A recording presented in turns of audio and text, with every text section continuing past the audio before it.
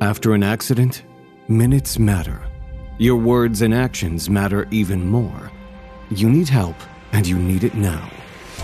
This is David versus Goliath, brought to you by Dolman Law Group Accident Injury Lawyers, a boutique firm with a reputation for going head-to-head with the insurance company giants and putting people over profits.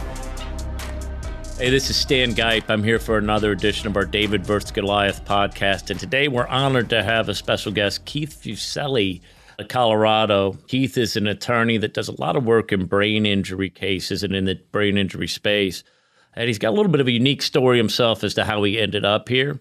Before we get too deep into things, as we were talking right before we got onto this podcast, Keith was telling me you just finished up a brain injury trial. Is that correct?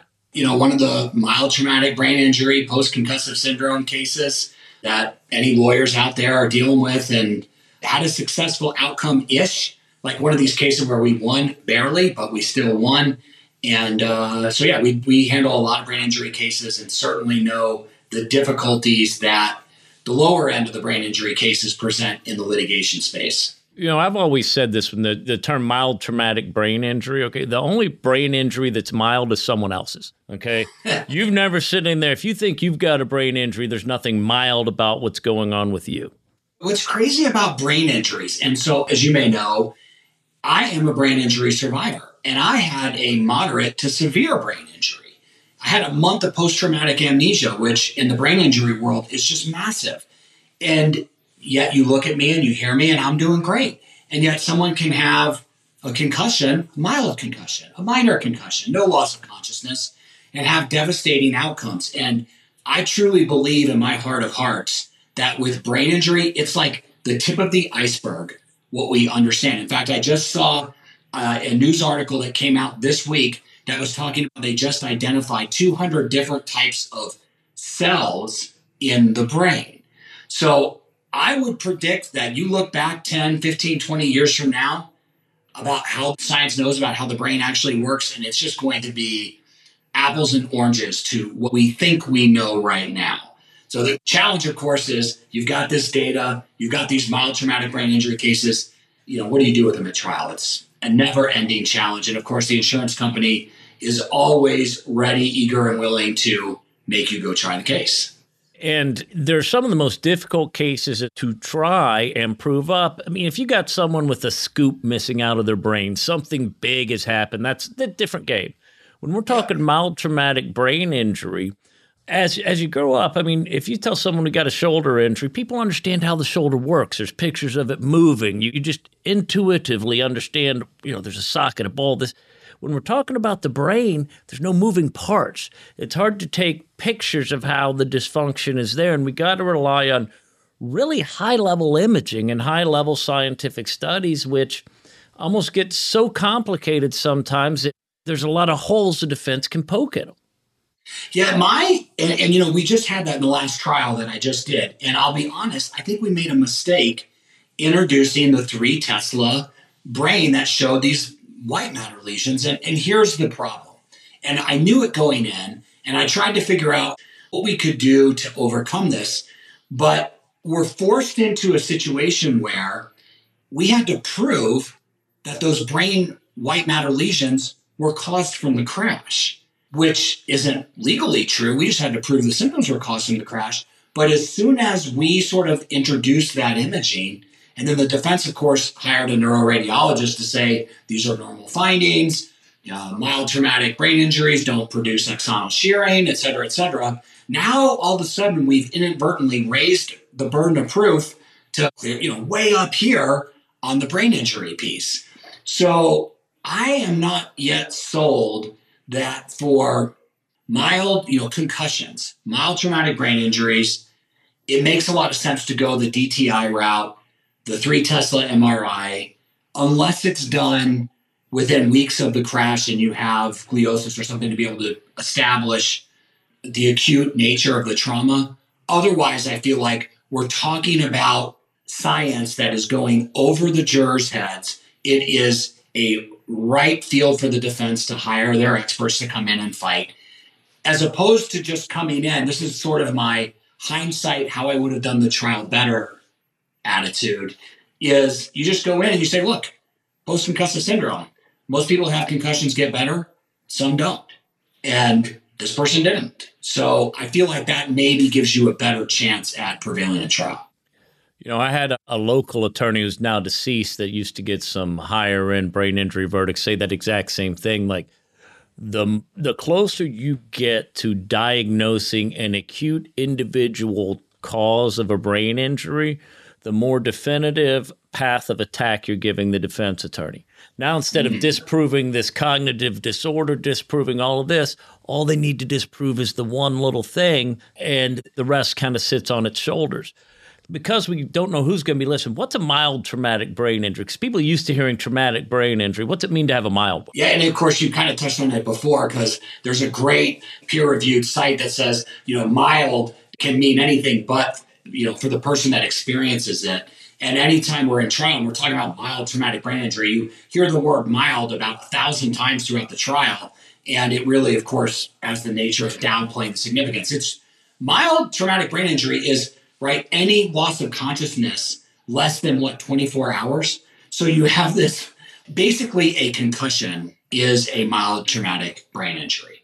And the two terms are interchangeable. And so that's kind of the field you're playing with these mild traumatic brain injury cases. And the term itself is just a gift for the defense, always. And when we're dealing with brain injury cases, in any kind of case, when we're presenting evidence, we're trying to prove up stuff to the jury. A lot of it's based on findings, okay? We got objective findings and subjective findings. If I go get into a bike wreck, break my arm, okay, I go to the ER, I can show a picture of a broken arm, an x-ray. It's really hard for some defense attorney to get in there and say, oh, he didn't break his arm.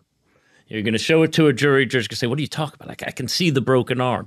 That's solid objective evidence.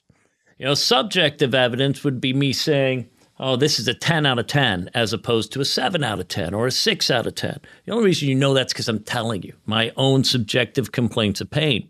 Subjective complaints are always much more open to attack.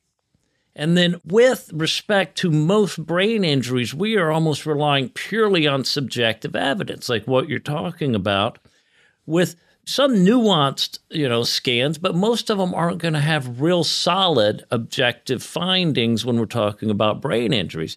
Do you find that that's almost ends up being one of the biggest problems when bringing these to trial?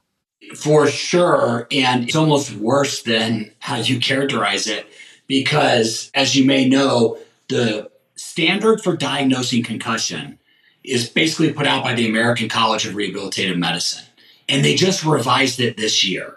And they just revised it to make it a lot harder to actually diagnose a concussion, so that purely subjective complaints most of the time aren't going to get you the concussion diagnosis. The trial that we just did, and of course we'll talk about how first responders, emergency room people, they miss the concussion more than 50% of the time. And it's even worse because not only are they missing the concussion, but because of the way medical records work, all the entries in the medical record are, oh, patient was alert and oriented and spoke in fluid sentences, has a recall of events, even though the reality is the practitioners are not actually doing a concussive assessment. So the trial that we just did, our client took her car into the mechanic the day of the crash and was slurring her words. Still, not enough to convince the jury that she had a concussion. So the subjective nature of concussions in general make them extraordinarily hard to win a trial. And you just absolutely have to have those lay witnesses that are there before and after, seeing what the person is experiencing, if you don't have an emergency room diagnosis of a concussion. Let me ask, is there any specific testing? Like if someone's got a concussion, they've just recently got it, let's say in the last couple of days, a decent concussion. Is there any testing that's advisable to do right around the time of the concussion, that something you want to document so it doesn't go away? Yes, and that is a great question because, so first of all, if it's from a car crash, most of the time that people sustain concussions in car crash, it's coup contra coup, which is the brain going back, the brain going forward inside the skull, hitting the back hits where the occipital lobe is, and then the front hits the prefrontal cortex. Well, because our occipital lobe is in the back of the brain, the vision aspect is extremely susceptible to coup contra coup injuries. And the visual aspect can be objectively measured. So there's a vision test called a VNG testing, which can be done by a qualified optometrist or ophthalmologist that can do this testing and provide extremely powerful objective evidence of a concussion through the visual field. You can also have nystagmus. So some of your listeners may know, the drunk driving test, where they do the follow your finger. Well, what they're looking for is nystagmus, or a jerking of the muscles in the eye, which is involuntary, which is objective evidence. And so you can have nystagmus oftentimes shortly after a concussion that would give you objective evidence of the concussion. You kind of hit on one thing that has been almost the bane of my practice at times, and it's the medical records, not just medical records in general. Okay, back when doctors hand wrote their medical records, everything was pretty much accurate and relevant. Now we have, if you go to the emergency room, you're going to see about in 8 pages of documents, you're going to see about a paragraph about what happened to that person. And then for various CYAs and billing procedures, they need to document every other part of their body. And if the person doesn't mention it, it says no problem. Okay. Right. We go into this, and then the defense, will use this. Well, hey, when they went into this doctor, they say the neck's okay, or there's no problem with the shoulder. And you'll be looking, and sure, these are gynecological records. The person's not in there talking about their shoulder, okay? But because of the way medical records are now, there's going to be a document that this is essentially okay if a person doesn't make an affirmative complaint about it. Have you seen that? You are hitting the nail on the head, and Kaiser records are the worst. The Kaiser records, they'll just repeat as the problem list, migraines, TMJ, like for years. And so you're stuck having to explain it. You are 100% right. It's the bane of our existence. And so I've come up with some ideas on how to try to address this. The first is to ask in jury selection, assuming you're in a place where you get to ask attorney-directed questions in jury selection, are there any members on this panel that have been involved or are familiar in any way with how medical records are created, or know someone who's involved in how medical records are created? So hopefully you get someone, and then you can also do this through medical experts in trial. The point is you establish from jury selection through trial that the quality of medical records can vary as greatly as the quality of anything. Some people, like you said, they're really great. They're taking handwritten notes when you're in there. They're putting stuff in their electronic medical records contemporaneously, so it's accurate. Other people see 10 patients, come back at the end of the day, and are like, what did Sally Joe tell me? Next thing you go, Sally Joe reported no loss of consciousness. Meanwhile, she's found unconscious at the scene. So I think you have to address it head on, and from jury selection throughout witnesses, and just hopefully you have a situation like the trial that we just did where there were things in the medical record that were easily proven to be mistakes.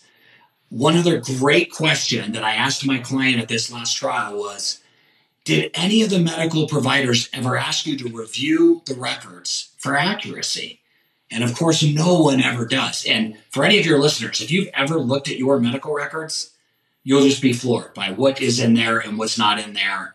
So it is the bane of our practice, and I'm still trying to figure out the way to go away from trying the case on the medical records and trying to go elsewhere. I'll take it to a second sort of level here. Beyond that, in addition to medical records, you generally find 2 different kinds of doctors out there.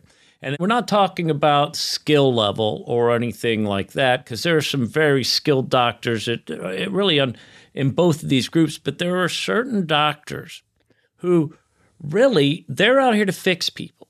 That is it. I am here to make them better. I don't care what caused it. I'm not getting into what caused it. It's not my job to address what caused it, nor is it my job to address how it was or how much worse it is.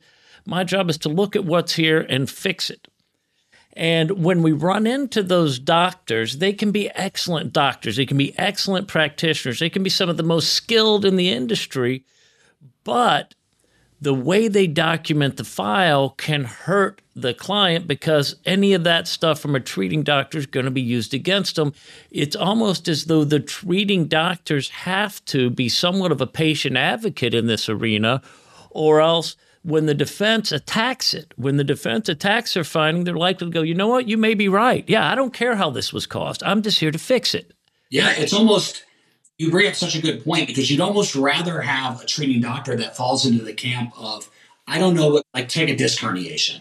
I don't know what caused this disc herniation. I'm just saying there's a herniation there. It needs surgery. We're going to go in and take it out and put in a fusion or whatever. Or you got to have a treating doctor that is willing to review all the prior medical records and basically do an IME so that their opinion is less subject to attack. And then inevitably what happens with those doctors is they are going to get attacked, and they're not going to want to keep doing that work unless you pay them a lot of money, because the truth is it's just miserable work dealing with attorneys and defense attorneys and all the attorneys. It's just, you'd much rather just go in and say, here's the problem, I'd like to fix it. We also have a problem here in Colorado where some doctors, like Kaiser doctors, we can't talk to them. They won't come to court and testify. And then I just had the defense lawyer at the last trial just did say, where's the primary care doctor? Why isn't he here to testify? So now not only are you having to deal with what's in medical records that may or may not be accurate, now you're left with trying to explain why particular doctors are or are not there. So it's a never-ending cat and mouse game. You got to address it in jury selection, and then you got to bring in. So here we use routinely plaintiff IME doctors to review all the records and be able to come in and deal with it that way. I don't know what the rules are in Colorado, but we have sort of a distinct line between treating doctors and experts. We have some hybrid experts where a treating physician is going to opine on some of these other issues, but there's sort of a line between treating doctors and experts. I, as an attorney, I cannot pay my client's treating doctor to treat them. Okay, and can pay experts for their opinion. Well, where it gets gray, okay, I've got a treating doctor that wants to go in and, let's say, see your patient, right? That's a office visit, maybe even a level 5 office visit, the most complicated. Maybe that's supposed to take 45 minutes of his time face-to-face doing all this stuff. Well, that's what's contemplated by the CPT code, which is the code they bill for this service, and that's what's contemplated by the rate. When I send that doctor 3,000 pages of documents to review, and now I say, look, I want you to look at all this and tell me if this problem was caused by the accident. Oh, and by the way, I'm not going to be able to pay you to do that. You know what they do. You don't have to be a genius. Everyone listening knows where this is going, right? They're like, are you crazy? I don't, so I don't care. Yeah. They don't want to do that. So it's my clients had this at time. Having not gone through this before, they struggle to understand why certain doctors are the ones they need to be at. They struggle to understand why you're jumping through so many hoops to document things that may seem common sense, because we know what's coming. You know exactly where the defense is and what darts they're throwing, and you're trying to put that shield up before the bullets come. Yeah, it's so hard, too, because you hit the nail on the head again, because clients know their truth. Right? The client's like, I don't understand why this is so hard. I didn't have any of these problems before. Now I got all these problems. What are you talking about? I mean, the defense is going to try to argue this wasn't caused from the crash. Are you crazy? And our response is, yes, that is exactly what they are going to do. And they're going to hire very well-credentialed people that are going to pull an MRI of your neck or your back and say, oh, this is all degenerative. It was there before. This is all just a big coincidence. So it is difficult. We had a change in our local rules, the Colorado Rules of Civil Procedure, that give us a little more leeway with treating doctors being allowed to opine on causation. And we would be allowed to sort of pay a treating doctor for their time to review records. But in federal court in Colorado, you do that. That absolutely, anytime a treating doctor is opining on causation, they are now a retained expert, which has slightly, but not too onerous, different disclosure requirements here than a treating doctor. And personally, from the trial standpoint, I don't really care if they're retained or not retained. What I care about is whether they're a treater or not. Yeah. Right? So you get to closing, and it's who are you going to believe, the treating doctor or the doctor hired by the plaintiff or the defense that reviewed all the records and doesn't have that physician-patient relationship. Well, and I try to hit on this at trial as much as I can within bounds, but the physician-patient relationship is special, okay? That when we're talking about a CME doctor coming in, if I'm a treating physician and I am wrong every single time, I'm getting sued and I'm going out of business. If I'm a CME doctor, right, and I can't find injuries on anybody and I think everybody's okay, I'm getting rich and I'm hired on every case, even if I'm wrong. Because can't be sued as a C. You have no obligation to the patient. You have no obligation to be right. And you get paid way more to see these people than you would in a situation where you're obligated to get it right. That's why the treating doctors are so important, right? Because that right there, you must have a great success at trial because that is a perfect closing argument, right? You have a treating doctor, you have doctor hired by the defense, and we do hire a lot of plaintiff doctors to do IMEs or whatever you want to call them, just because it makes our life easier dealing with all the treatment as opposed to parading in a bunch of treaters. But hopefully that argument lands. And what I like to do too is use that argument with the lower burden of civil cases, more likely right than wrong. You put those two things together. I say, look, we just have to probably be right. We have to just be able to establish that this crash probably caused what's going on. And how have we not done that? So that's how we do it here. Well, we get the same thing. I sort of flip that back a little bit a lot of times on the CME doctors because, hey, more likely than not, this injury should have cleared up within 3 months. It's a sprain strain type of injury, should have taken 90 days worth of treatment, which gives them the ability to testify to it here. Our burden of proof more likely than not. It really takes a lot of work to, and I know you've done this in dealing with these cases forever, it really takes a lot of work to pin the doctors down and learn exactly how to depose them and where to go, because you really got to get them to say, look, this was the expected outcome, right? The expected outcome was that this could go away within 3 months. Okay, please show me the medical record that shows you where that expected outcome was achieved. Right. Okay, so if you can't point to the medical record saying that expected outcome was achieved, how do you come to the conclusion that we actually reached the expected outcome? Some of your patients don't get the expected outcome from their treatments, correct? And, it's marching them down sort of that line of you can testify to this because it's more likely than not. And I'm getting a little tangential on this, but the best example I've used to a jury on this that I think resonates most likely, let's say I've got a shot here, right? And it's got a 1 in 10 chance of killing you. Before I give someone that shot, you can say reasonable degree of medical probability they're not going to die. Because less than 50% chance, right? I give someone that shot and they drop dead, you can no longer say reasonable degree of medical probability the shot didn't kill them. Once you have the unexpected outcome has occurred, it's just a causation analysis because we already know the outcome. It didn't go away, right? You didn't achieve. So you draw that in distinction. It's funny when you get in with some of the CME doctors and you start dancing with them on those examples, they struggle with it because a lot of it is baloney. Well, and we're coming right back to the brain injury piece because the post-concussive syndrome, right? Yeah. And in that trial, I said in my opening, hey, there's a lot of dispute in the medical literature about how often people get post-concussive syndrome. Some studies say 5%, some say 50%.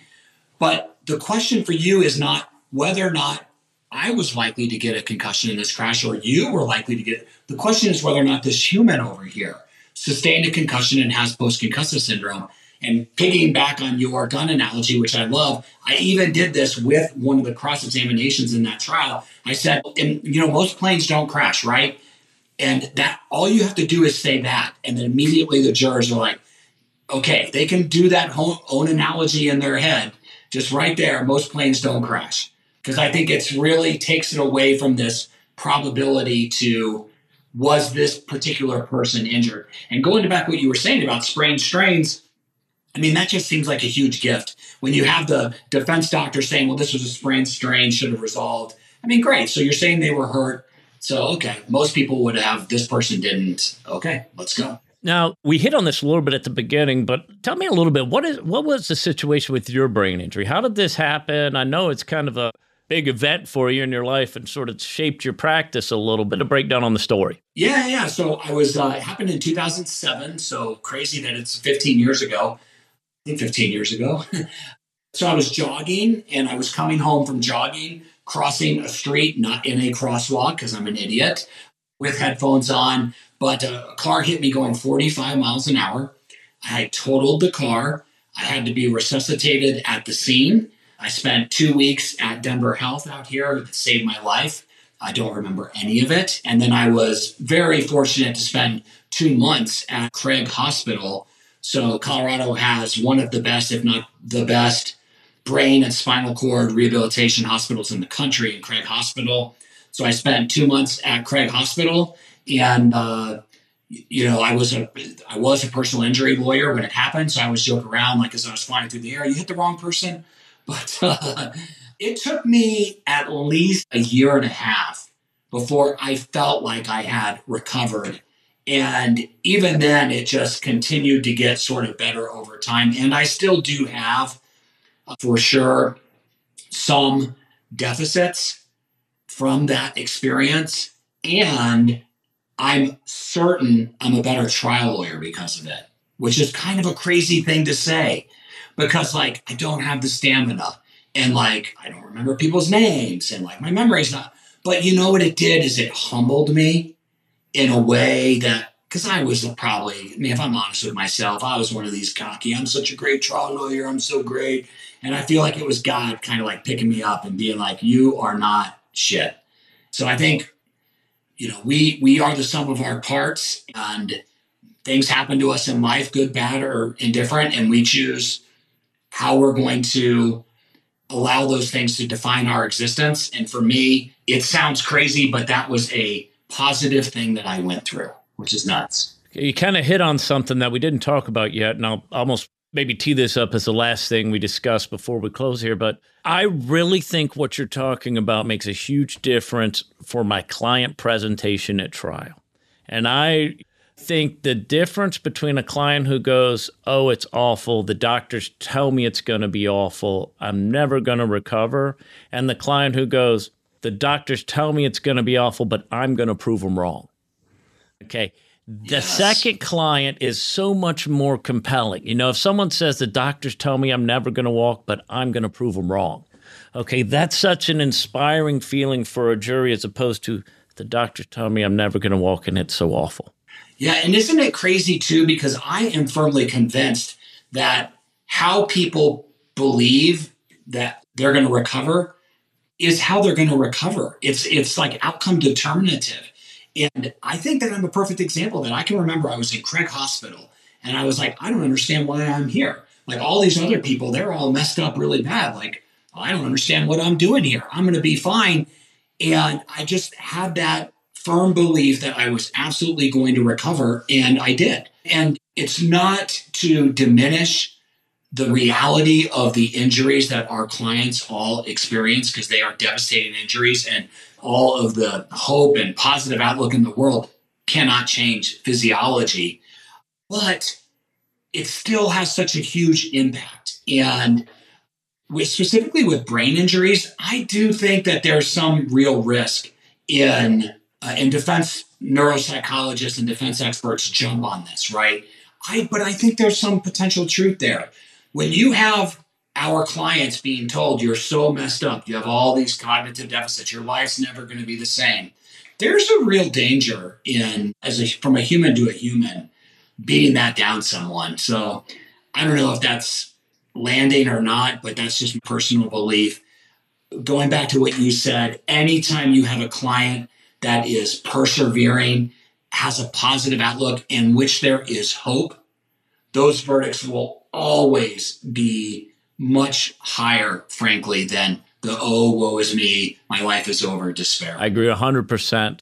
Keith, thanks for coming out and talking to us today. We're running on about 30 minutes, so it's been informative. It's been entertaining. I enjoyed every bit of it. But before I forget, if anyone wants to contact you, Keith, what's a good way to get in touch with the website, email addresses, phone numbers, things like that? Sure. Well, hopefully we've got easy phone numbers and email web address. So our phone number is 303-444-4444. So we have the fours in Colorado. And our website's coloradoinjurylaw.com. So very easy to find us here. And we do cases all throughout Colorado and really throughout the country, but mostly Colorado. But email's just Keith at coloradoinjurylaw.com. Love to hear from people.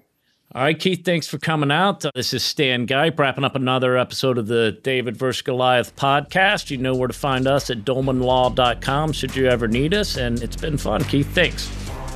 This episode of David vs. Goliath is over, but your journey is just getting started. To share your story with us, visit dolmanlaw.com. That's DOLMAN law.com, or call 866-965-6242. The insights and views presented in David vs. Goliath are for general information purposes only and should not be taken as legal advice for any individual case or situation. The information presented is not a substitute for consulting with an attorney, nor does tuning into this podcast constitute an attorney-client relationship of any kind. Any case result information provided on any portion of this podcast should not be understood as a promise of any particular result in a future case. Dolman Law Group. Big firm results, small firm personal attention.